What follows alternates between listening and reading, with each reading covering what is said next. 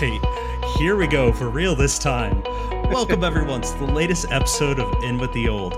We're a video podcast focused on dispelling myths, building appreciation for God's Word, and helping you rediscover the Old Testament for the life of faith.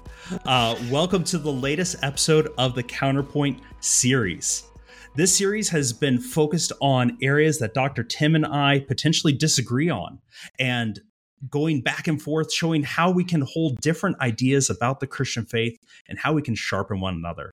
Dr. Tim, I've really appreciated this series because it's forced me to really examine my views, come up with solid arguments for them, because you're such a wonderful scholar. You bring great insight. So first of all, thank you for going through the series with me, and thank you for bringing your perspectives to the table. How are you doing this evening?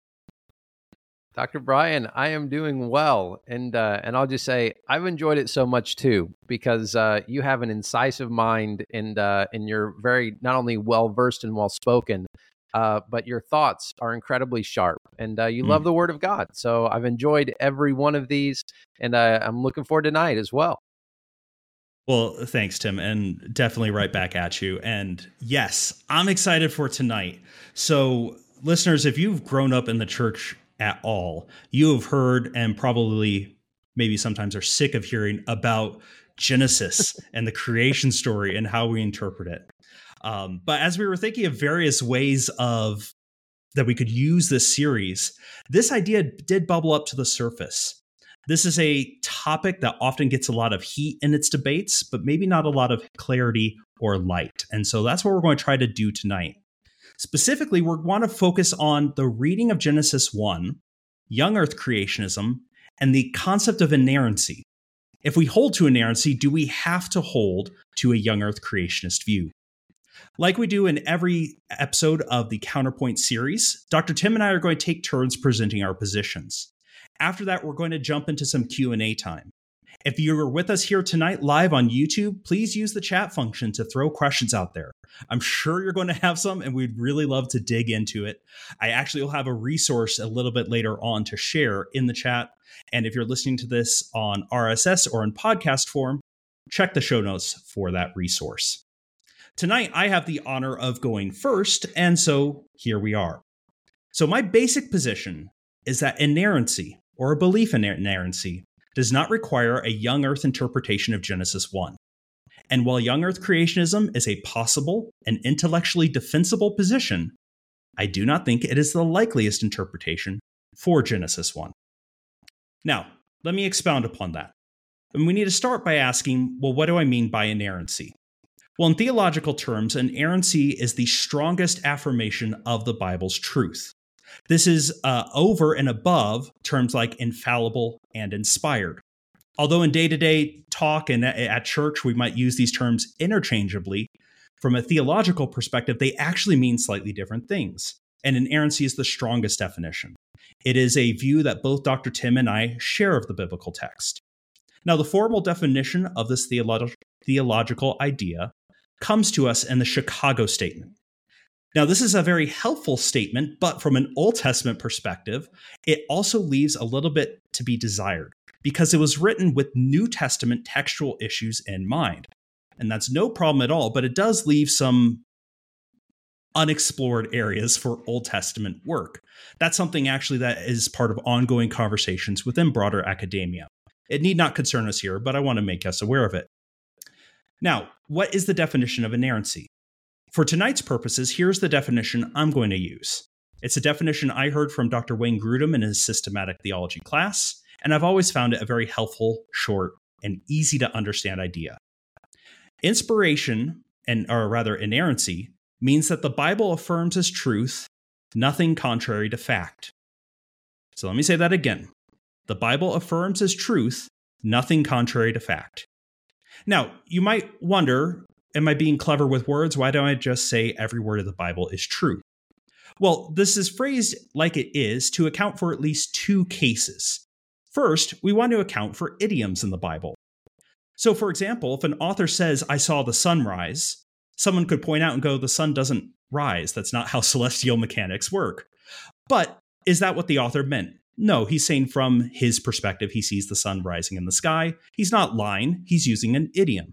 So that is acceptable with this definition. Second, it also allows for people, or takes into account, that people sometimes lie in the Bible. The serpent lies to the woman in Genesis 3. Ananias and Sapphira lie in the book of Acts. If we say every word of the Bible is true, what do we do with those statements? If we say the Bible affirms as truth, nothing contrary to fact, we can say the Bible is affirming that they made those claims. It's not affirming that what they said is true. And in fact, in both stories, it tells us they are lying.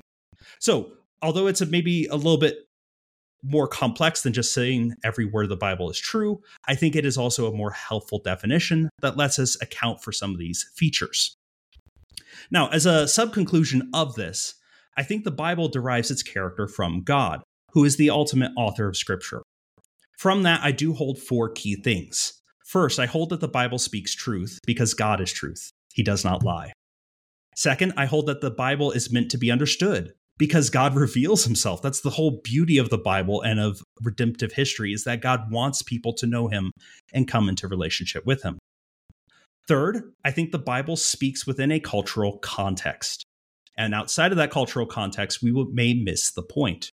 A key example of this might be Jesus in the New Testament. If you've gone and had apologetic conversations, especially with Muslims, they might point out Jesus never says he's God in the New Testament. Well, no, he never says those words. But if you know the context of Jesus in the first century, he clearly is claiming to be God. When he walks on the water, he is doing that in a culture that says Yahweh is the one who walks on the breakers of the sea in Isaiah. That is a clear claim to divinity plus so many others. So that is an important point. The Bible speaks truth, it speaks to be understood, it speaks within culture, and lastly, it does not speak simplistically. God does not just come and naively present everything we need to know, but he speaks to be understood. He's not enigmatic or cryptic or asking us to find secret knowledge. And yet we see Jesus speaks in parables. Let he who has ears, let him hear. The Bible expects us to be engaged and clear readers. It expects us to use the intellects and minds that God has given us to read it and understand it. So, sorry it's taken a few minutes to get through this, but that's my definition of inerrancy and appreciation for the Bible. Taking this to Genesis chapter 1 and young earth creationism, this raises a few questions. Now, I grew up in a church context where young earth creationism was the de facto position, and anything that wasn't that was viewed with a suspect eye. Now, because of that, I've heard a lot of the arguments for young earth creationism. One of the key ones is that it is an interpretation that goes back to the earliest days of Judaism, and that it represents the Jewish original understanding of the text. As support for this, usually the writings of Ibn Ezra are cited. Now, unfortunately, that is somewhat incorrect on 2 counts. First, Ibn Ezra is a medieval rabbi. Now, granted, that's 1,000 years in the past. That's pretty old. But for a faith tradition that goes back at least 4,000 years, that's hardly old or hardly an ancient view. And then secondly, it is a misreading of Ibn Ezra. Ibn Ezra, in his commentary on Genesis in verse 5, says that a day corresponds to a rotation of the spheres.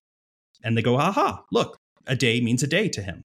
Unfortunately, that ignores in the very next verse where he says that the evening and morning at the end of each of the days of creation does not make a day. And there is some tension then in Ibn Ezra's writing. I've yet to find a Jewish commentator commentating on Ibn Ezra say that he thinks that Genesis 1 is literal. So that's probably overstating the case. Likewise, we can go back 1,000 years before Ibn Ezra to the writer Philo, who takes Genesis 1 as poetic, and Philo being a Jewish writer of some renown. You can check it out in Book 1, Section 3. Now, switching to Christianity, young earth creationism, it is clear, is one of the operative interpretations of Genesis 1 throughout most of church history. If we look at the writings of famous church fathers and theologians, here are some of the ones that take Genesis 1 as literal. And it's an impressive list. You have Theophilus of Antioch, Basil the Great, Ambrose of Milan, Martin Luther, and John Calvin. It's a fairly impressive list. However, you can equally go and find writings of church fathers that don't take it literally. This is also an equally impressive list. You have men like Justin Martyr, Irenaeus, Clement of Alexandria, Origen, Cyprian, St. Augustine of Hippo, and Thomas Aquinas. That is also no inconsequential list. So what do we make of that? Well, simply that young earth creationism is one of several interpretations that the church has historically held about Genesis 1. The modern young earth creationist movement has its roots in the Seventh-day Adventist George McCready Price and his work, The New Geology, from the 1920s. And that is important to point out that the modern view and modern position and groups, such as Answers in Genesis, Creation International Ministries, I think is their name, their history only goes back about 100 years to Price or to the 60s with Henry Morris, who founded a couple of the groups, and his work, The Genesis Flood, which came out in 61. So this plurality of opinions in church history should put to bed any claim that young earth creationism is the only possible view here. Unless we're willing to say it is a non-negotiable of faith, and I don't think any of us should, I know some do, but I don't think any of us should make that claim, and Tim certainly won't. We cannot demand that it is the definitive interpretation of Genesis 1. Now, does Genesis 1 have any points that says, you know what, maybe a literal young earth creationist approach is not correct here? Yes. The text has at least 5 key points that point out that this is not to be read literally. And listeners, I'm going to interrupt myself. If you haven't already guessed, this is an episode that might go a little while because there's a lot of content to get through. All right. Sorry. Now back to my argument. The 5 points in Genesis 1 that point out it's not meant to be read literally. First, day contextually does not appear to be 24 hours. If you've gone through this rigmarole of hearing arguments for creationism, you know that the Hebrew word for day is yom. It is exceedingly common. It occurs over 2,000 times in the Old Testament, and unsurprisingly, has several definitions depending on context. These can include only daylight hours, such as Exodus 5:13, 24 hours of time, Exodus 16:5, or longer periods of time. For example, it's an entire year in 1 Samuel 20, verse 6. So contextually, what do we see here in Genesis 1:1 through 2:3, which is the first creation story? Well, we can look at this story and go, this is a word we're trying to define and understand its context. From the first 2 chapters of Genesis, we have 2 unambiguous definitions of yom. So it's used twice where everyone agrees what it means. Neither of those occurrences mean 24 hours. The first unambiguous reference is Genesis 1:16, where God separates the light from darkness and he calls the light day. That clearly only means daylight hours, not 24 hours. The second one is actually the first verse following the creation story in Genesis 2:4. This verse says, "These are the records of the heavens and the earth in the day that the Lord God created them." There, yom is being used to stand in for the entire creation account in Genesis 1:1 through 2:3. Unless we're saying that these are different authors with different usages of the term, that also clearly is not 24-hour periods of time. And so those are 2 strong indicators that day does not mean 24 hours in this story. Similarly, if we look within the 7 days of creation, day 7 is not 24-hour period of time. Many young earth creationists would also point this out. See, normally the pattern is you have evening and morning and a day goes by. However, day 7, if you read the text carefully, lacks an evening and a morning. From a narrative standpoint, this seems to indicate day 7 has not ended. God is still in his day of rest. Interestingly, this is the exact point that the author of Hebrews, in Hebrews chapter 4, picks up and talks about trying to enter into that day of rest. If day 7 then lasts from the creation event to now, it is most certainly not 24 hours, a 24-hour period of time. Finally, before we move on to the second point, you'll sometimes hear that yom, when paired with a number or an ordinal, always means 24 hours. Unfortunately, this is not the case. Hosea 6:2 is clearly poetic and uses yom with an ordinal twice. So that is not a clinching argument as it is sometimes presented. Now, beyond simply a day, we have a couple other odd indicators in this text. So second, we can point out that evening and morning is an odd expression to talk about a day. The phrase you could also render as sunset to sunrise, but if we're thinking about it, that only encapsulates the night hours, the time between days. It's not actually a full day. So what do we have going on here? Well, we might claim that this is an expression of Jewish understanding of the passage of time. Certainly, Jewish holidays typically start upon evening. But beyond that, the biblical data is a little bit mixed on how ancient Jews actually thought about the passage of time and the delineation of days. Victor Hamilton noted that the expression day and night is actually much more common than night and day. In fact, it occurs 21 times day to night and only 7 times night to day.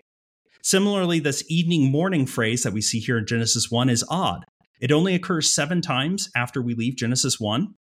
And this is contra the expression morning to evening, which occurs 10 times, or even evening to evening, which Leviticus 23:32 uses to define a full day.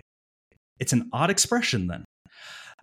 Many interpreters, including Sarna, argues that this phrasing of evening and morning is meant to be poetic. It's an odd expression, and it's talking about the cessation of creative events and then the renewal of creative activities the following time by God. So evening to morning is an odd expression, not necessarily what we'd expect to find here. Point 3, Genesis 1:2. The earth already exists before the days of creation. Now the earth was, and Tim, this is one of my favorite phrases in Hebrew, was tohu vabohu. Yes, it's such a great phrase.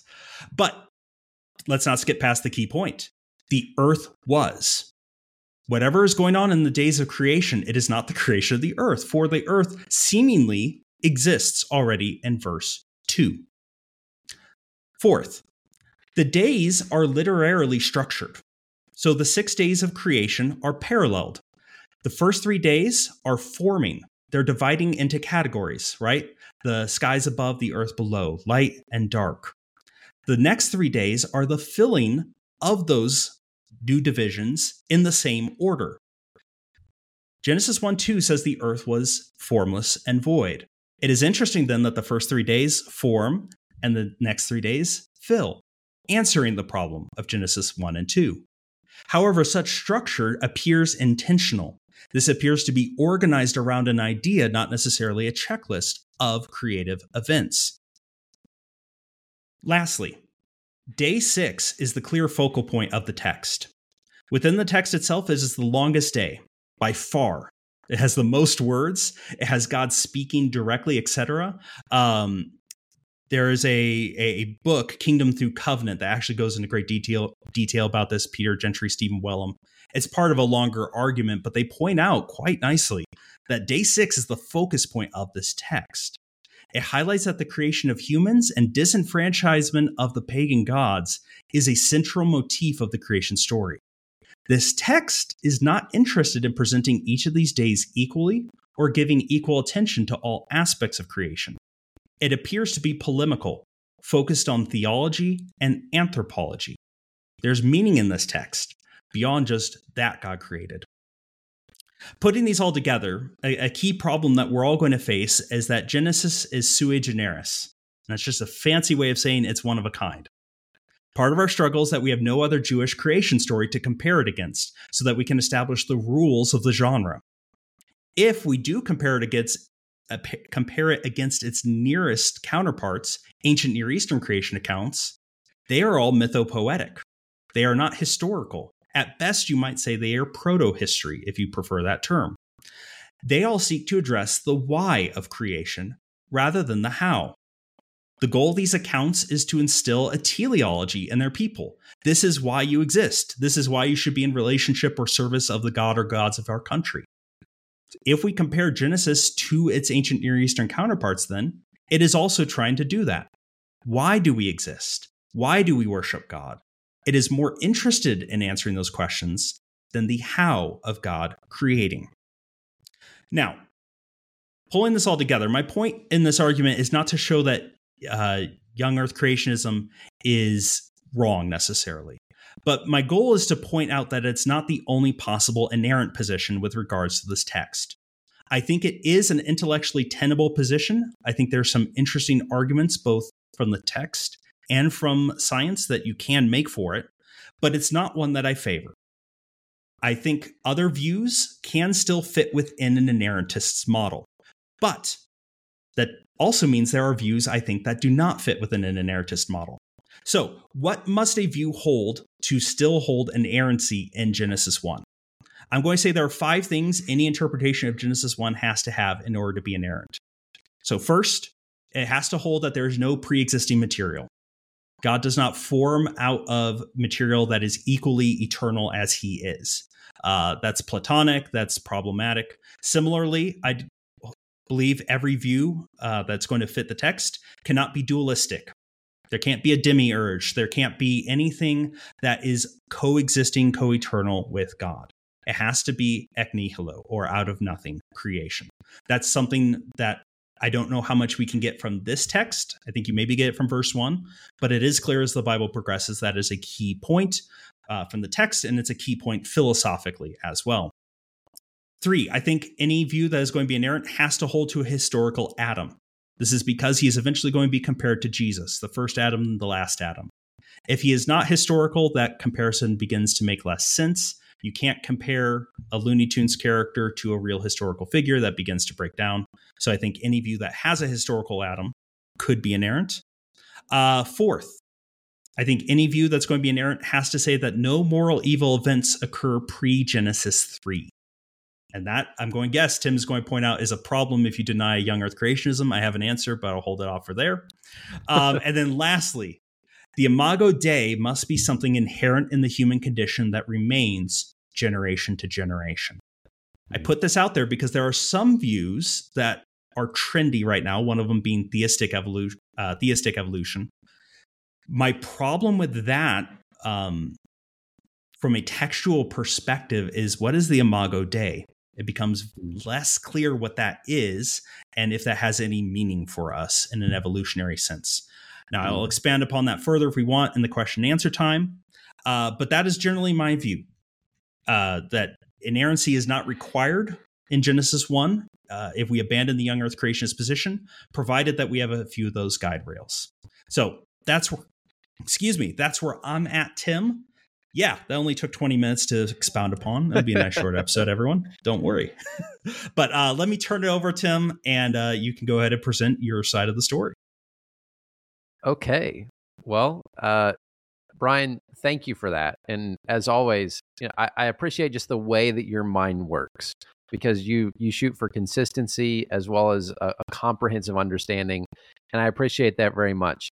So I don't think mine is going to be, in one sense, maybe as long as Brian's, just because I agree with him on so much, and especially how he laid out the idea of inerrancy. So, Brian, I want to start by agreeing with you. One, we both believe in inerrancy as a theological category, and we believe that because, as you said, we believe in the nature of God, that God cannot lie, that God is completely truthful, and therefore the scriptures that ultimately he produces also are truth without any mixture of error.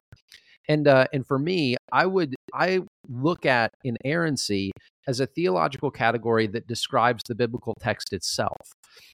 So the text is inspired by the Holy Spirit as men are carried along to write it. That doesn't deny the human element at all. But the inspired texts themselves then speak the truth of God, but they do so in ways that include everything that you talked about, right? The normal means of communication, which is to say, we use figures of speech. We don't just speak in literal ways or in literal terms. And so I affirm those things. As you mentioned, Brian, and I'd love to talk about this more in the Q&A, when we think about textual inerrancy in the Old Testament, statements like the Chicago Statement of Inerrancy do tend to focus more on what we see in New Testament documents. And there's a lot of reasons for that. And maybe we can get into those more. But I want to talk for a moment before I kind of defend my position. I want to define something else, and that's young earth creationism. Because as we think about this, I'm the same as Brian. I grew up in a church context where young earth creationism was basically taken as the only tenable position. In fact, Brian, I don't think I've told you this, but when I was in Sunday school, I believe I was in 7th grade, me and some buddies of mine got in trouble because we were skipping Sunday school to go in a side closet and watch Kent Hovind videos, who is a young earth creation proponent. And so then when my Sunday school teachers came and kicked us out, I was laughing. I was like, hey, we're trying to learn about the age of the earth here. But here's where, when we think of young earth creationism, not all young earth creationism is created the same. So some would define young earth creationism as the belief that the entire universe, the entire cosmos, is 6 to 10,000 years old based on the chronologies that we see in Genesis. Some would say that young earth creationism is simply a rebuttal against evolutionary biology, and that's kind of the emphasis of young earth creationism. But by definition, young earth creationism is a statement about the age of the earth. Young earth creationism. For me, I think that's slightly different than an argument about a textual interpretation in Genesis 1. In other words, I think it's possible to say that the Bible doesn't give a full and final indication of the age of the earth, while also claiming that the word yom, or the meaning of day in Genesis 1, is meant to be taken as a literal 24-hour day. And so I want to talk about that, because I do take the position, and this is our counterpoint, right? This is where I'm contra. I do think that the best interpretation of day in Genesis 1 is a 24-hour period. But here's the problem. As we think about the interpretation of Genesis 1, we have to distinguish between the theological category of inerrancy and the interpretations that then we draw from the biblical text. So it's one thing to say the text is inerrant, but that doesn't determine or really even have anything to do with our interpretation of the text. Now, some would come alongside and say, well, we need to take the most literal approach possible when reading the text. And to that, I would say, to some extent, I agree, but also we have to take into account the literary nature of what we're reading. And so when we look at Genesis 1, there's several interesting factors. There's several interesting characteristics. The first is, and Brian sort of alluded to this, but I want to go into a bit more detail. When we read the beginning of Genesis 1, we have Genesis 1:1, which of course says, in the beginning, God created the heavens and the earth. And then Genesis 1:2, and behold, the earth was void and formless. And then Genesis 1:3, we have the beginning of the days of creation. Well, what's interesting, and this is a little bit in the weeds, but it's very important. It's very interesting that Genesis 1:1 and 2 follow a different Hebrew grammatical structure than Genesis 1:3. And the reason that's important is because it's intentional. And this use of this particular Hebrew structure, again, is not determinative of what the word yom means in the text, but it does mean that something new grammatically begins in Genesis 1:3, and the author is intentionally beginning it there. And so even that in and of itself, and the technical name for this is the start of the Vayikol main line that begins in Genesis 1:3, that textual consideration, right? That grammatical consideration at least alerts us to the fact that something new is beginning in Genesis 1:3. As Brian mentioned, the earth is already created at that point. Now, that's where some people look at that and say, well, is there a gap here? Or is there an age? Or is there, what's going on there? And again, I don't think that's determinative from, say, like a scientific standpoint, but I think it's an important feature to point out. And that, by the way, is acknowledged by anyone who reads the text in Hebrew. That's something that young earth creationists, old earth creationists, evolution, theistic evolutionists, everyone agrees that that is a grammatical feature of the text. The disagreement is on its significance.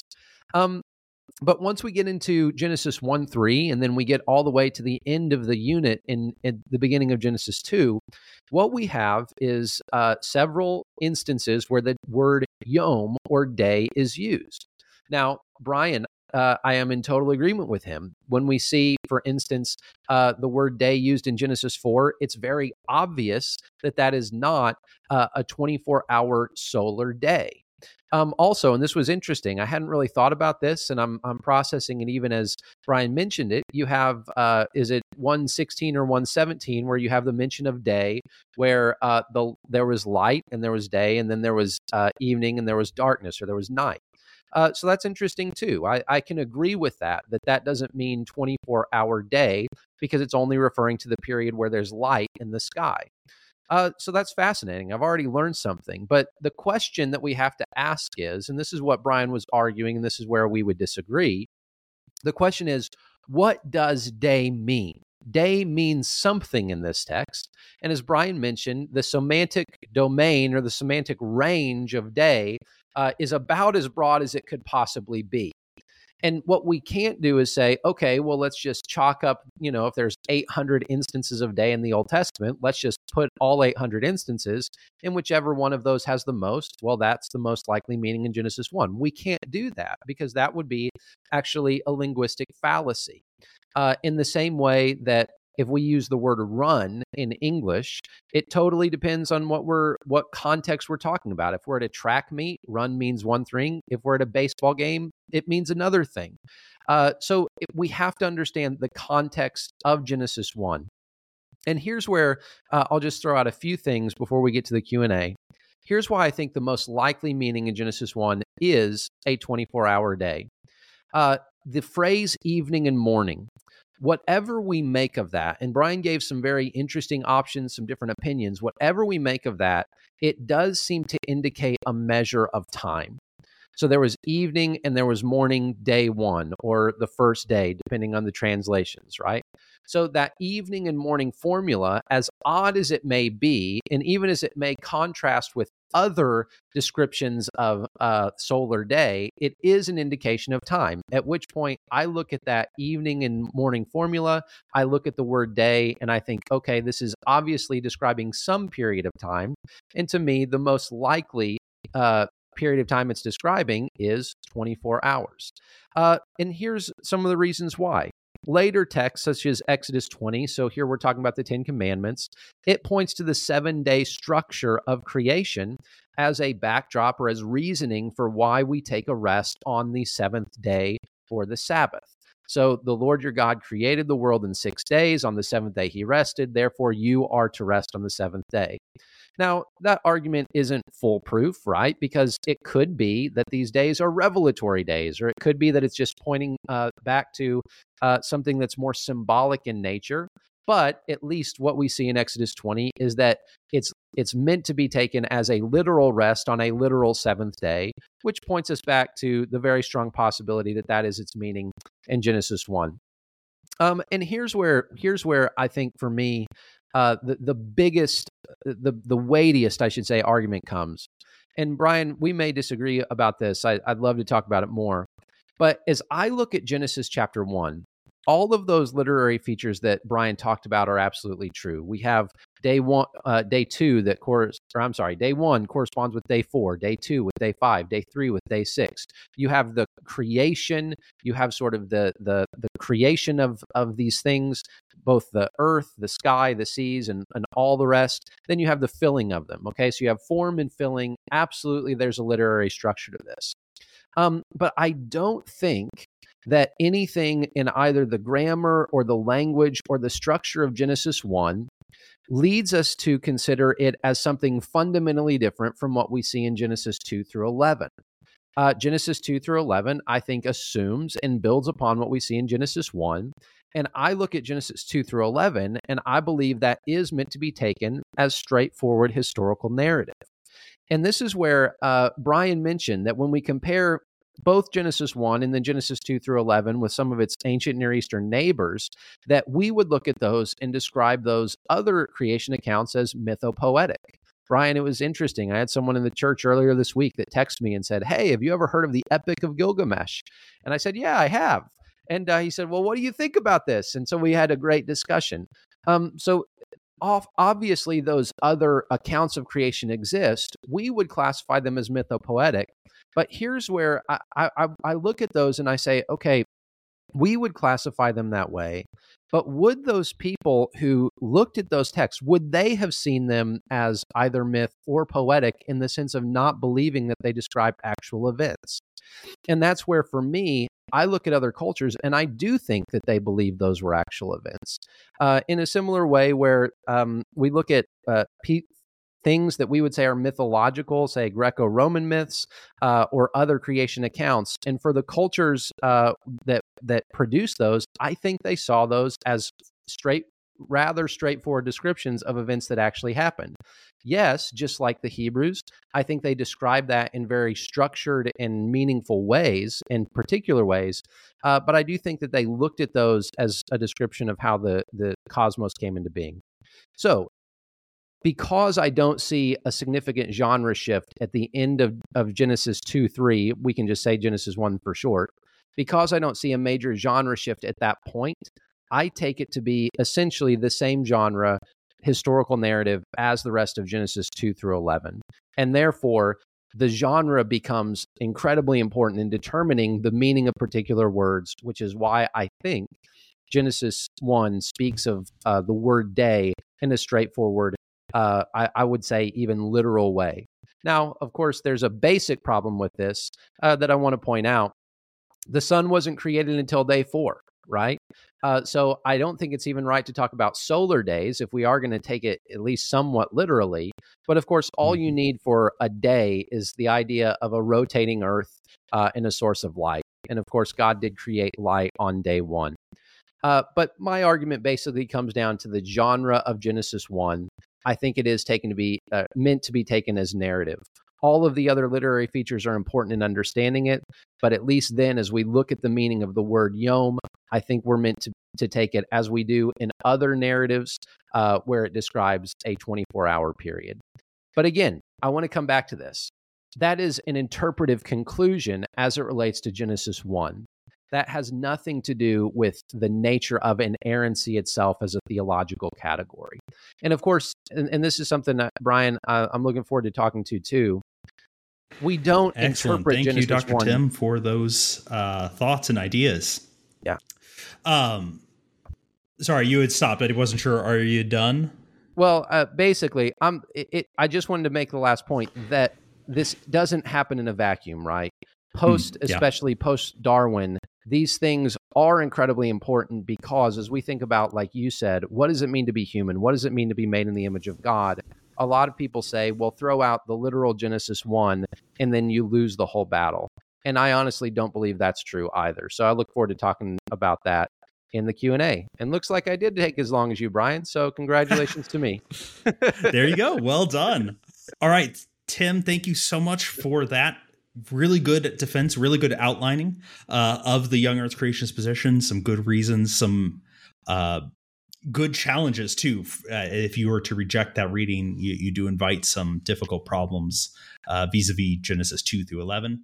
So looking forward to getting into that. Chat, go ahead and jump in, start putting in your questions if you want us going back and forth. At the end of our time, and I'm saying this now, Tim, so you can help me remember in case I forget, I have an article that I'm going to share in the chat by Vern Poythress. So if you've never come to Genesis 1 and you're kind of unaware of some of the basic interpretive positions people can take, Dr. Vern Poythress published an article on the Gospel Coalition several years back where he just gives a quick, here's the view, here's a paragraph description of it, here's a paragraph of the critical problem it faces. Because this is a topic where I say you have to pick your dance. Every view has like a thorny question that you have to address. And so I think it's very helpful. So I'll post that at the end to give maybe some more context for those who want to keep going forward. But for now, let's go ahead and jump into the question and answer. And Dr. Tim, I'll let you go first. What would you like to open with? So, Brian, here's what I want to start with. Would you reject my description of mythopoetic creation stories? Do you think that other cultures would have seen those as straightforward accounts, or do you think that they were aware or would have believed that they were mythical or poetic? Yes. So something that I think is very important for me is that our understanding of history as a concept dates back to Greco-Roman times. Before that, we have to be careful on what we assume people meant when they wrote history. Their conception of history, and even the Greeks and Romans, we need to be careful when we read their histories. They had no problem inventing speeches and putting it on the lips of famous figures to kind of elucidate stories. Something that is very helpful for me, Othmar Kiel wrote a book about symbolism in the ancient Near Eastern world. which has nothing to do with Genesis 1, but here's why I bring it up. He went and looked at the iconography of Egypt as an understanding of their culture, understanding of their appreciation of what came before, of the telling of stories. And he pointed out something quite interesting. The Egyptians, like many peoples, right, think that their gods reside on the tops of mountains. That, I think, we've already talked about this on a previous episode. Right. If the Garden of Eden's on the top of a mountain, I think that actually is remembered history. That makes sense. Anyway, they thought their gods lived on the tops of mountains, as do the Greeks, as do the Romans. But they also knew if you walked to the top of the mountain, you wouldn't see the gods there. They had this ability to have a both and, that the supernatural mystical realm is present and real in the real world, but it may not correspond to what you and I can physically see with our senses. And they saw no basic conflict with that. So on the one hand, I do think you can look at these cultures and they think this is our origin story. But at the same time, that doesn't necessarily mean that they would go back and go, this is events as they unfolded in a modern historical sense. I don't think that's a category of thought they would have had. When I look at Genesis 1 then, and even 2 through 11, I like the term proto-history. I don't like using the term myth in relation to the Bible. That's too open to misinterpretation. I do like the idea of proto-history. It is trying to communicate what happened, but it is more interested in the why. Why do we exist? Why is the world the way it is? It's much more interested in that than the how. The how is a modern question. It is an Enlightenment question. It is not a question the text, I think, seeks to answer. It may answer it incidentally, but it's not going to be the primary meaning of the text.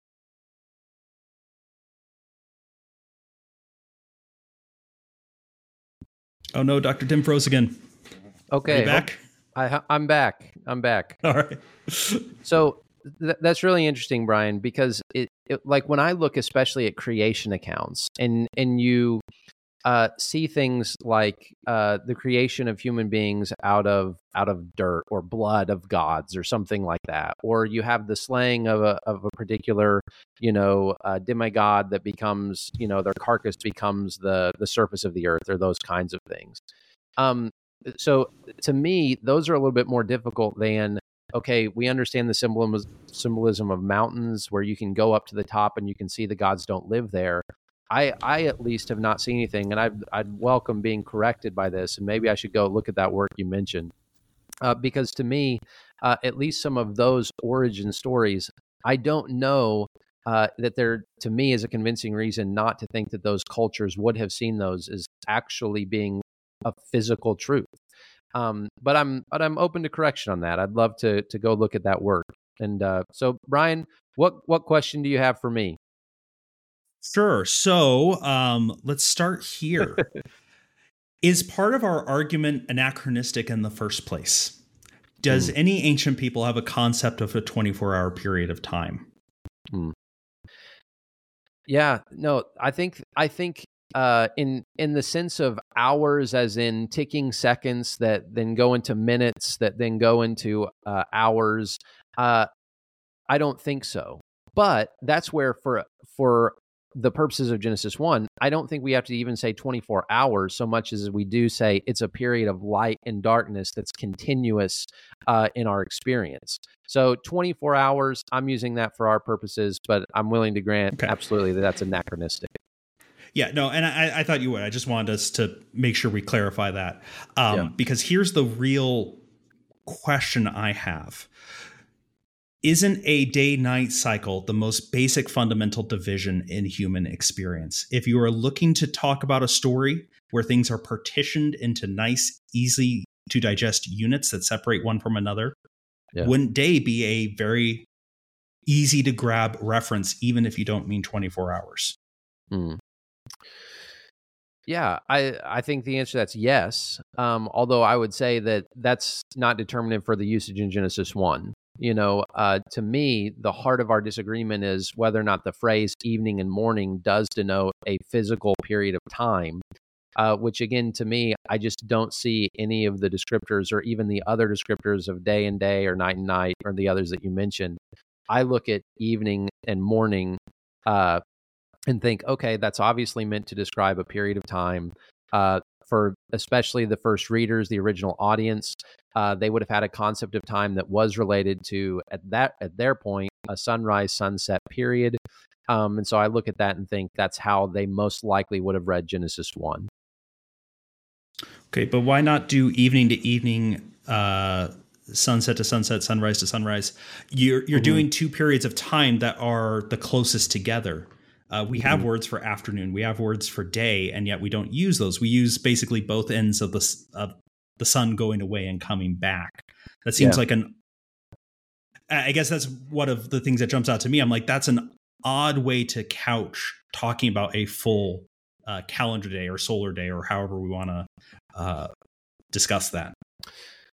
Yeah, I think for me, Brian, when I think of Genesis 1, and this is where you mentioned that it's sui generis, it's one of a kind. I think that's actually helpful in answering questions. Well, why didn't it describe it like this, or why didn't it describe it like that? Like when you look at the structure of Genesis 1, it's not poetry, but it's about as close as you can get to poetry without being poetry, right? This is why, scholars describe it as high prose, or, it's obviously structured, at which point I think even the function of the words that are used are in part to preserve the beauty of it. And so that's where, again, I'm looking at it not from the standpoint of, well, there are other words that could more accurately describe this phenomenon, but hey, these are the words that were chosen for their beauty, even for homophonic reasons, or not homophonic reasons, but just reasons of the beauty of their sound. And so I look at that and think, well, yeah, they could have used other things, but it's in one sense to me of a similar type of question. Well, why didn't it stop at day 6 and then describe, say, the creation of the man and woman as Genesis 2 does? Well, it's because there's a very clear purpose that the author is trying to do in structuring it the way he does. And so at least, for stylistic or even for clarity reasons, I don't want to look at the author and say, well, if you wanted to use this, you could have used another word. Well, I think you would look at that and say, well, that would have messed up the beauty and the artistry even of Genesis 1. Okay. I mean, we both definitely agree the words are important. And that's kind of why I'm wondering, like, why did we not use these? Obviously, it is an unanswerable question. Right. But I do then ask the question and go, does this indicate that is this the author indicating that these are not 24-hour periods of time? Similarly, would you take day 7 is day 7 different than the other 6 days, or is it the lack of evening and morning does not matter? Yeah, I think, again, the climax is in day 6, and there's a lot of literary reasons why we see that. Then in day 7, I think that part of the literary emphasis is to set day 7 apart. And as you mentioned, one very plausible explanation for that is to say that the shalom or the goodness of creation is continuous, and therefore the evening morning cycle is unnecessary. It's also, I think, to look at and say the simplicity of day 7. It's complete. Therefore, we don't need to rehash the description of it because it doesn't include anything in creation. Right? It doesn't include any created act itself. And so I think there are some other reasons why evening day is just not necessary, because it would almost diminish the completion of it. Yeah, so that's at least how I would approach that question. Okay. Yeah. All right. I'll turn it over to you. Yeah, go ahead. Okay, so Brian, tell me what you think of the Vayiktal formula starting in Genesis 1:3. I mean, is that significant for you in terms of looking at Genesis 1:1 and 2 as a totally different description, and then we start fresh in Genesis 1:3? How would you read that? Yeah, no, it's a good question. So this is important, and I think actually it pushes us to a non-literal reading of the text. So verse 1 is the thesis statement of the book. It's going to be the thesis statement of the creation stories. In the beginning, God created. Full stop. That's an important point. That is the start of Israelite theology. That's the start of what will eventually become Christian theology. In the beginning, God creates the heavens and the earth. Verse 2 then is the setting of the scene for the story that's going to follow. Now, the earth has two problems. It's formless and void, and darkness is over the face of the deep. One of the things we see as soon as we compare Genesis to its ancient Near Eastern counterparts is creation is always violent. We have a nice German word. The Germans have a word for everything, and it's Chaoskampf, creation through war, right? Or the struggle to fight back chaos to create order. One of the beauties of Genesis is it plays with that idea and then dispels it, because there's no conflict in Genesis. It is God speaks and it is done. Genesis 1:2 sets the scene. There's a problem. The earth was formless and void. That means it has no utility. It has no purpose. It has no function.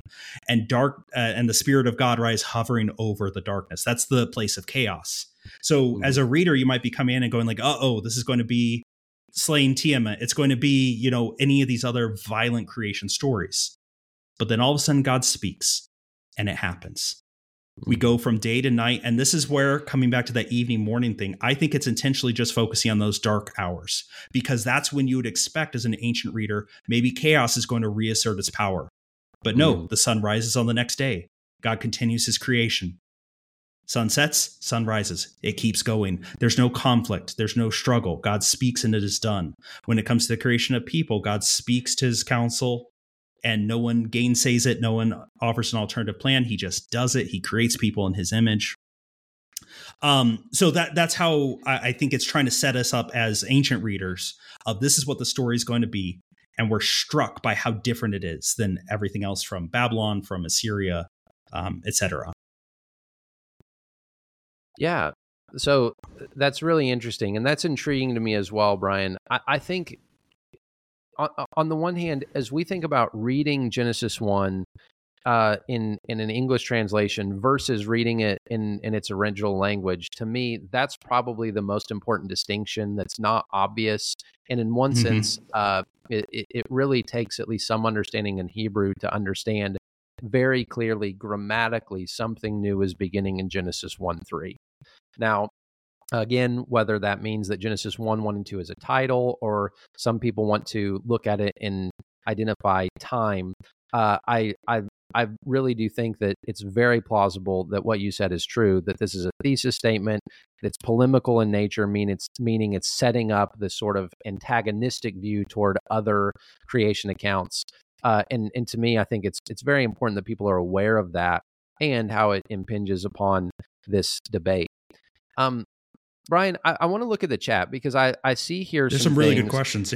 Yeah, we do. And a couple of them are about the image of God. And so if I could just kind of speak to that for a moment, I totally agree with you. When we talk about the Imago Dei, which is the image of God, that is absolutely crucial for many reasons, that we have a robust view of what that means.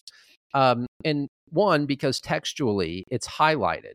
When we talk about the sixth day being the climax, we could easily say that the climax of the sixth day is the creation of man and woman in God's image. But as we think about that, the point is that humanity, unlike everything else in creation, has a natural relationship with God that's described by the word demut, which is a sign of sonship, right? As well as a responsibility given by God as his image bearer. So when we think of the image of God, it speaks to what we are as well as what we are to do. It's a fundamental statement of identity. It's a fundamental statement of our purpose. So to say that we're made in the image of God is to say that we are elevated above creation, even as we are made of the stuff of creation, right? We're made from the dust of the ground, but we're made as sons of daughters in God that are called to rule and subdue and to steward the earth that God has given us. And so whether or not we see young earth creationism or old earth creationism or something else, I totally agree with you that it's essential that we hold on tightly to our relationship as those who are created in God's image as his sons and daughters who are made to rule this world. And that's really is where a lot of the heat from this debate comes from. Because the moment that we accept evolutionary biology in other words, natural descent from other species, then if that's what people hold, and you and I know people, I'm sure, Brian, who hold that position, but what they have to do is come back and say, well, then there was a moment in creation where either hominids evolved into something that God then, gave his image to, or else they have to posit even a special creation in addition to biological evolution that says, yes, biological evolution is true, but God in this moment specially made man in his image. There's a lot of views there, but that's where, as I look at the text, I think the creation of man, the special creation of man and woman in the image of God, is a non-negotiable for inerrancy and for a view of humanity that really stands up to so many of the things that we see practically that deny the value of human life. If man is not made in the image of God, it's really impossible to hold any kind of robust, objective, ontological view of the value of man over and against anything else in creation. What do you think about that, Brian? How would you approach some of these questions we're seeing in the chat about the image of God and its relationship to inerrancy? Yeah, no, you presented it very well. And so I alluded to at the end of my talk, I don't hold to young earth creationism, but I typically view theistic evolution as not in keeping with inerrancy and having a serious theological issue and a serious philosophical issue. And you highlighted the theological issue I have a bit. So what you have to ask yourself is, what is the image of God? Because that is the thing that gives human life value over other things in creation. It's the thing that establishes relationship, that humans are moral agents as opposed to animals who are not moral agents. So what is that? So either that is something that God evolves out and specially through just one species, and okay, possible, but what would that thing be? Because here's where the rub is. Because if you go read Biologos is the theistic evolution group in the US, they have some great work. Go check them out. But one of the things they have to posit quite frequently is that the image of God is something conferred at a specific step within evolution. This is when man changes from an animal, but God now breathes into it the breath of life and man becomes a living soul. Now, they do take that out of Genesis 2, and they go, all right, that's something special then that happens there. Okay, let's say for the sake of argument, I grant you that. There's a problem. And the problem is, does humanity continue to evolve? If the answer is yes, you have a problem. If the answer is no, you have special pleading. Why would humanity stop evolving? The problem with humanity, if we keep evolving, is that a key part of Christ's substitutionary atonement is that he is one of us. If evolution continues forward, at some point, would you not say that we are no longer like him and he is no longer like us? What do we do then with substitutionary atonement? And that goes on both ends of the spectrum, right? Is he actually like our forebears if they are said to be in the image of God? So I have a theological challenge there. Philosophically, I have a question. So at some point, I do want to be very careful. I'm not a biologist. I'm not. I want to be careful of speaking into something I'm not an expert on.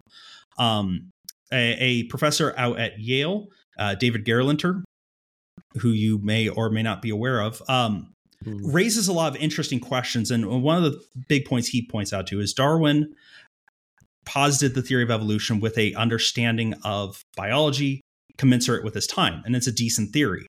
However, as we have progressed our knowledge of genetics, of biology, we realize life is vastly more complicated than we thought, making it harder and harder for this theory to work mathematically and philosophically. Just observationally, we absolutely see mutations in genetic code.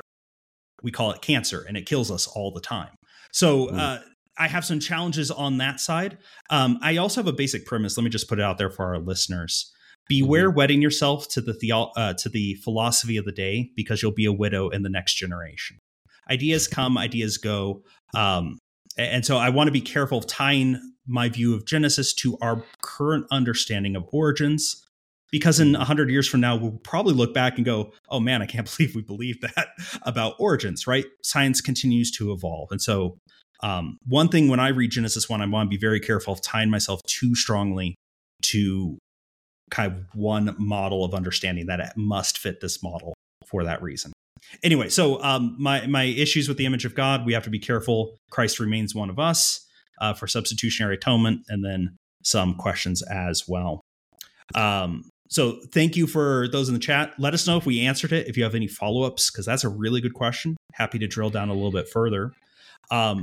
Another question that came in, Tim. Mm-hmm. So let me jump in on this and then get your thoughts. So if a day is denoting a phase rather than a literal day, does that mean God did not speak directly and create plants, animals, etc.? I don't think there's a necessary correlation.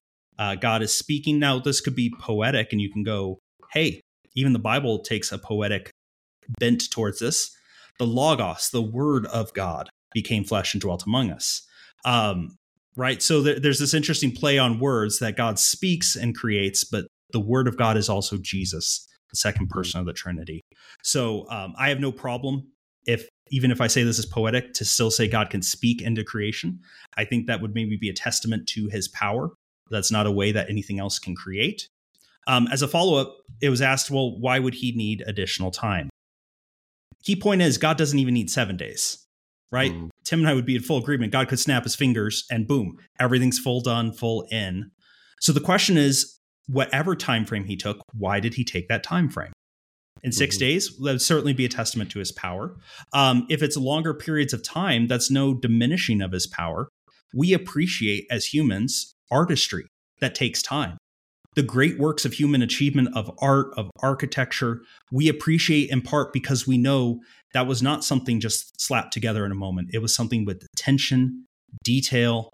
So I don't think it diminishes God's power or our appreciation of the creation event to say it took longer, because you could say it's an argument that, hey, he is taking time. He is showing care and attention by giving it time through the creative event. So that was a good question. Tim, how would you answer that? I say Brian, as he just freezes. There you go. All right, go ahead. Yeah, in and out, back and forth, but I'm back now. And I totally agree with you, Brian. You know, the premise that God created the world in 6 literal days or 6 seconds or whatever, like no matter what time frame we look at Genesis 1, no one, young earth creation, old earth creation, anyone who reads Genesis 1 does not believe that God had to take any period of time at all. We believe that God could have created all that we see in its perfect order and beauty instantly had that been his desire. But I actually love what Calvin says on this, and this isn't only Calvin, but he says that the creation of the world in 6 days is actually God's desire and God's design that he did for our sake. In other words, for us to be able to take in the glory and the scope of it. Yes, God could have done it instantly, but in one sense, this is an analogy that I haven't taken off and flown at all. But it's kind of like a fireworks show. If you want to take in a fireworks show, good fireworks shows take some time, right? They don't set off every firework at once. They do so over time so that you can enjoy it and appreciate it. Well, the same thing is true. Genesis 1 is designed to help us understand the glory of God in creation, which is, again, why specific features of it are pointing out errors and differences that the Israelites have with some of their neighbors. And this gets to, again, that phenomenon that's so interesting, that the sun wasn't created until day 4, right? And to me, that's significant. From a theological standpoint, it's significant. One, because the sun isn't some kind of pre-existent demigod. It's something that God creates and gives its structure and its place. God sets its dominion, and he gives it its job to do. So even the specific features we see of those days are described. And here's what I would say. Even on my position that it's a 24-hour day, I don't think that's the most important thing the text is saying. And that's sometimes my frustration, Brian, or I would say maybe my critique, is that on some level, even people who hold to a young earth position almost make it seem as though that is the primary meaning of the text. And I would look at it and say, well, I believe that this means what I would say anachronistically, a 24-hour period, but a day. He dropped out. Yeah. So God didn't have to do it in 6 days, but he did it for our sake. There you go. Okay, you dropped out, but we got you right there at the end. Yeah, Okay. and that's an important point. Let's not miss the forest through the trees. That would be my critique of some young Earth creationist apologists as well, that the focus gets on the how God created and we miss the clear theological reason. So we'll give chat some more time. Please feel free to ask questions. Tim, I want to go back and push back a little bit on something you had said earlier, now that we're pretty deep in here. So Sure. you brought up the fact that Exodus and the first recitation of the Ten Commandments uses this as the pattern for the Sabbath day. And so this question is right, like, hey, is this, and this was a question asked in chat as well, is this the pattern of creating days, of weeks, of organizing time? Calvin seems to argue for that. Against that, though, we have, I think, at least two different arguments. First, day 6 has to account for all of Genesis chapter 2. And that appears to be more work than could actually be accounted for in a single day. The creation of Adam, the placing of him in the garden, and the naming of all animals, plus the bringing of the woman to him. Similarly to as what we just said, is there not more meaning to the text if that is more than one day? When Adam finally sees her and says, "At last," let's not skip over that. If he's saying this after only like 8 hours of work, I mean, we've all been there, right? It's been a Friday and we're like, at last I get to go home. But that does rob, I think, the text of some time. Genesis 2 is a lot of content. Similarly, although Exodus 20 uses the creation story as the reason for the Sabbath command, the second recitation of the Ten Commandments, as you're well aware, in Deuteronomy, does not use the creation pattern. Instead, what we see is, remember you were slaves. So that doesn't hold, for me, a lot of definitive proof. We also see the pattern of 7 repeating in years, vis-a-vis the Jubilee. We see 7s of 7s. So we both agree this pattern of 7 in the creative event is important. But I don't see it tied to days because they expand upon it. And so I want to be very careful of going that forces us to interpret these as days. So those are two things I'm going to throw at you. Genesis 2:4, and then the patterns of 7s extending far beyond just a week to even years and other cycles of life. Yeah, and I agree with you about the pattern of 7 other cycles of life. My point in Exodus 20 is simply that in that context, it does set up a 7-day week that is obviously meant to be based on evening, morning, days as measures of time. But when we look at, say, Genesis 2, here's where I would maybe kind of tongue-in-cheek push back a little bit to you and say, is it not possible that Genesis 2 took place on the 6th day?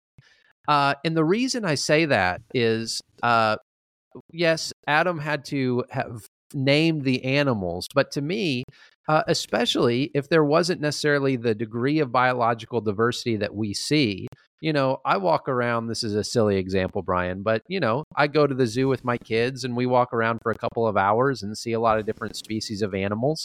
Is it not possible that there were relatively few species that Adam was, you said an 8-hour day? Well, even if it took him 8 hours, there's still some daylight. And if God saves the best for last, especially in I would imagine that he probably had some perseverance since he hadn't really worked hard the day before. But here's a little bit more serious. I think that when we look at day 6 in Genesis 1, it says he created them male and female on day 6. And so if we take that figuratively, of course, we could say, well, there was a lot of time available. But I think Genesis 2 is intentionally meant to point back to Genesis 1:26. Why? Because I think the intention is that male and female are created on the same day. So I would just look at Genesis 2 and say, I don't think we have a time problem. And then I would look at Exodus 20 and say, well, yes, the reiteration in Deuteronomy may not use the week as a model, but we still have to account for Exodus 20 no matter what. So the difference doesn't necessarily, determine how we view Exodus 20. Exodus 20 does seem to talk about a 7-day week, and therefore I don't think that that's determinative in how we view day in Genesis 1, but I at least think it's a piece of the puzzle that points us to that interpretive possibility. Yeah, it is important. We both agree that both man and woman have to be created on whatever day 6 is, a more than 24 hours, 24 hours. Otherwise, you do have a contradiction. Right. So I think even if we're going to, it's been a long time since I've done my biology, but even if we go to like the genus level of breaking out animals, there are still, let's not undersell how many animals, because this would be pre-extinction of any animals. I don't think you can fit all that in 24 hours. We also have Adam being put to sleep, which you could say indicates the passage of a day.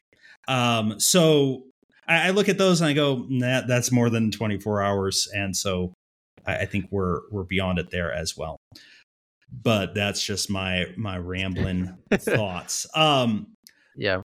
Tim, so I mean, we've already gone a bit long, and I'm sure there's more we could talk about here. Absolutely. Let me put it over to you though, like final, like questions or pushback that we should get into before we kind of give some summary thoughts and stuff for our listeners.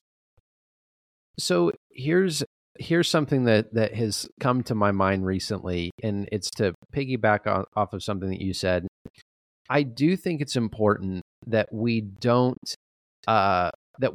claim to have expertise in areas that we don't have. So primarily, our discussion tonight is not about biology. It's not about genetics or geology. What we're discussing is the merit of interpretive options of the text itself. Correct. And that's, I think, sometimes difficult. And here's where I would push back on some of the apologetics that we kind of see. And I don't know if you'd agree with me with this one, Brian, but I had someone recently say to me that he felt like apologetics was in many ways incestuous. And here's what he meant by that. He said, I feel like sometimes apologists look at arguments, and you have one maybe prominent apologist who says, oh, well, look at this person, whether it's a geneticist or a geologist or whoever it is. And then all of the other kind of apologists point to that person and say, oh, well, look at that person's work. And that's not bad, but his point was to say, you have a lot of people who are making claims about things that they really have no true understanding about. And I think that that's a point that's well taken. When we think about Christianity, our faith is so much more than an interpretation of Genesis 1. And this is where I do agree with some of the critiques that say, if we put all of our cards, like if we build the whole system of Christianity on one interpretation of Genesis 1, we're really asking for it to be torn to pieces. That's not because there's not very interesting and in some ways compelling arguments for even a young earth. But as I look at this, I think it just calls for some humility on our part that says, man, there is a natural world. There is evidence here that's not always clear in terms of a particular reading of the text. And so some people want to look at science and say, well, science makes this particular interpretive option untenable, therefore we should jettison it. Or some people want to say, well, because of my interpretive opinion, I have to read science this certain way. And I just think we need to have a more humble attitude that says, okay, God does speak intelligibly. We believe in the inerrancy of Scripture, but we also can't be blind to what God has revealed through nature. You know, I come back to, and this is a little bit of some disconnected thoughts, but I come back to this all the time, Brian. You know, if you would have done like a carbon dating of a rock in the garden, what would you have found? And that's intentionally kind of a silly question because when we think of, you know, rocks in the garden, they would have had the appearance of some kind of age, in the same way that Adam had the appearance of some kind of age. You know, how old was Adam on the day he was created? I ask that question sometimes tongue in cheek to people. And of course, there's lots of answers. Oh, well, he was probably 30 or whatever. Did he have a belly button? Yeah. Did he have a belly button? You know, and these questions are meant to probe, right? How old was Adam? Well, actually, he was one day old after he was created, but he wouldn't have appeared that way. So, you know, he would have had the appearance of age. So even on the young Earth position, I don't think you can say, well, then the geological evidence has to indicate that rocks only are 6 to 10,000 years old. Why? Because even at its creation point, there's really no conceptual way to think of the Earth without some kind of appearance of age, any more than you could think of Adam without some kind of biological appearance of age. But here's my point. As we think about these things, we just need some humility and recognize that, man, we don't have to be experts on biological evolution or geology or any number of other things. And in one sense, and this was his point about apologists, kind of, again, assuming an authority or assuming an expertise that they don't have. So that was several things all kind of rolled into one. But those are some thoughts that I just want to throw out there before we sign off. No, those are some really good thoughts. And I completely agree. This is a debate. I'd love to see more humility as we approach it. And hopefully we've espoused that tonight. Tim, you've done a fantastic job of doing that. It's just something you said. And I'm going to throw it out there. You can respond if you want or not. But just the appearance of age argument, I've always worried is inherently deceptive. Okay. At some level, it does seem clear there has to be some sort of mature creation. Adam does not start as a baby. And yet, is that at odds with God's clear, or the perspicuity of God and the clarity with which he communicates, because it gives a false impression of the age of the earth. Do you want to dive into that just briefly, or do you want to say, no, we've already packed this episode? Yeah, no, that's interesting. I think all I'm saying is that material creation, whether it's Adam or a rock in the garden, like if you were to do that kind of analysis, it would have to have said something. So Sure. I'm not, and whether or not, I don't believe obviously that God is deceptive, but in what sense, I guess my pushback would be, in what sense is saying that Adam would have looked old deceptive, other than it's just a necessity of what it would have meant to have been created maturely. And my whole point is really to not say, oh, well, that's definitive that the earth looks old because of that. It's simply to say that the Bible doesn't look at this from a modern scientific perspective. It's not really interested in some ways in answering the questions that we bring to it, in terms of saying, well, we want to kind of, hold it hostage until it answers our questions about, the origins of the cosmos. Again, the reason that God used 6 days, I would argue, is because of our finitude in not understanding it. And this is what I love about science. I love science. But when I look at science, I see all the time the majesty of God revealed in reminding us of our humility. The more we know, the more we recognize we don't know anything. It's not that we're somehow gaining on knowledge. It's that the knowledge gap is increasingly growing the more we learn. And so I think that's just a helpful reminder. But that's interesting. I don't think God is deceptive. And I'm not trying to say that the garden was meant to deceive, or not the garden, but material creation was meant to deceive, so much as even just thinking about what it would have meant for there to be a creation from nothing. It wouldn't have appeared, no matter what we think, to have instantly been made. It would have, from those analysis, had to have rendered some kind of verdict. But I'm welcome to correction about that as well, Brian. No, I bring it up because that's as I teach.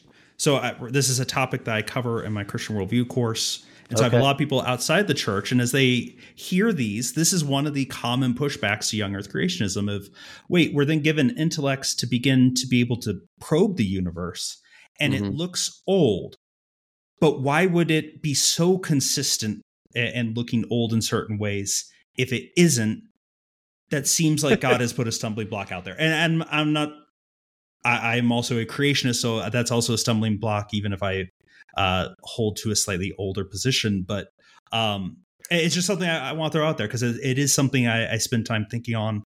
At some level, I do go, what other way could you do it if you're going to have a mature creation? But I have a crazy theory on that, Brian, that is probably not worth saying publicly, but since I mentioned it, I will. Like, one thing, even that we find out about the nature of time, And this is from, again, I'm less than an amateur when it comes to what I'm about to talk about. So I say it with fear and trepidation. But I will say Tim, we're losing Einstein's you. theories, right, of both general and See special if he comes relativity. back. Oh, There we go.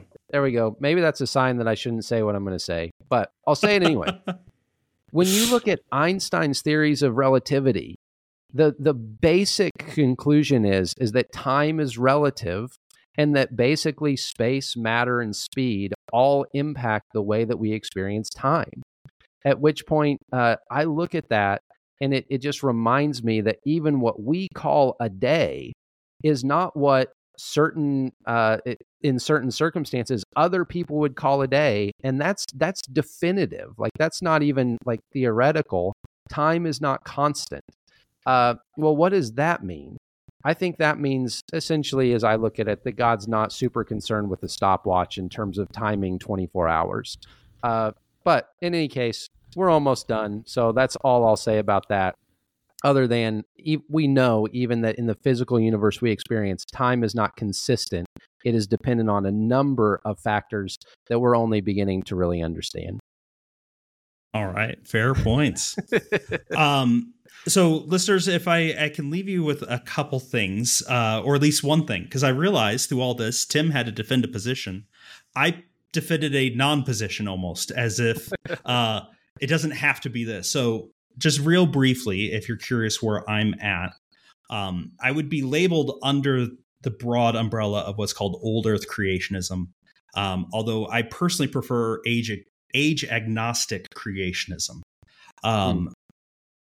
So old Earth creationists, broadly speaking, would say, okay, we're going to agree with the modern scientific age of the universe and the Earth. But again, as I already said, I'm very uncomfortable about wedding my interpretation theory specifically to modern or current understanding, simply because that might continue to change. So given the provisos I already had, no pre-existing matter, historical atom, etc., I'm okay with this creation story being older than just 6 days. If I'm asked on the street, how many days do I think are in the creation story? I go, oh, there's 6. There might be some more as well. Because I do think we have more time here than just a literal reading would necessitate. Like Justin Martyr, one of the earliest writers on this, I find Psalm 90 verse 4 key to our interpretation here. A day is as 1,000 years to the Lord. Either First or Second Peter also picks that up as well. That when God speaks of time, God is speaking differently than we might expect it to be. So how old is the Earth? Don't know. I'm not a geologist. I'm not an astrophysicist. I can't calculate the heat death of the universe, red, blue light shifting. These are various ways that we can get at that. Go for it. I think scientific discovery should inform us here. I do believe, though, that God creates specifically, and I do believe humanity is created specifically, and I think that's important for Imago Dei. One challenge to my position, Tim was kind enough to not raise this, but I'll just put it out there. Because I said you had to pick a dance. For young Earth creationism, I think it's scientific evidence. It's some of the reasons we brought up tonight. For my position, the dance you have to pick up with is, wait, either the Earth gets super overcrowded or things are dying before the fall. To which I say, yes, animals die before the fall. Humans don't. And that's a key point, because animal death is not a moral event. We feel very bad when animals die. I'm not saying we don't get emotionally attached to them. I have pets. You absolutely get attached to them. But animals dying is not a problem. It is not a moral event. Therefore, that I don't have any problem with predation or other things like that pre-fall. I do find it interesting humans are not supposed to eat animals. I don't think we're supposed to partake in that cycle of existence. But I don't see a theological problem with that. But that is one of the challenges as soon as you leave young Earth creationism that you have to wrestle with. Some would argue for human death being not a moral event, but I don't know how you can get past that. So that's broadly where I would land, but I hold it very cautiously. When I come to this passage, my emphasis is always that this passage is teaching that humanity is made in the image and likeness of God. It's not something confined to one sex, one class of people. It's not just the kings. It is people, full stop. They are made by a God who is orderly, who is aesthetic, who is moral.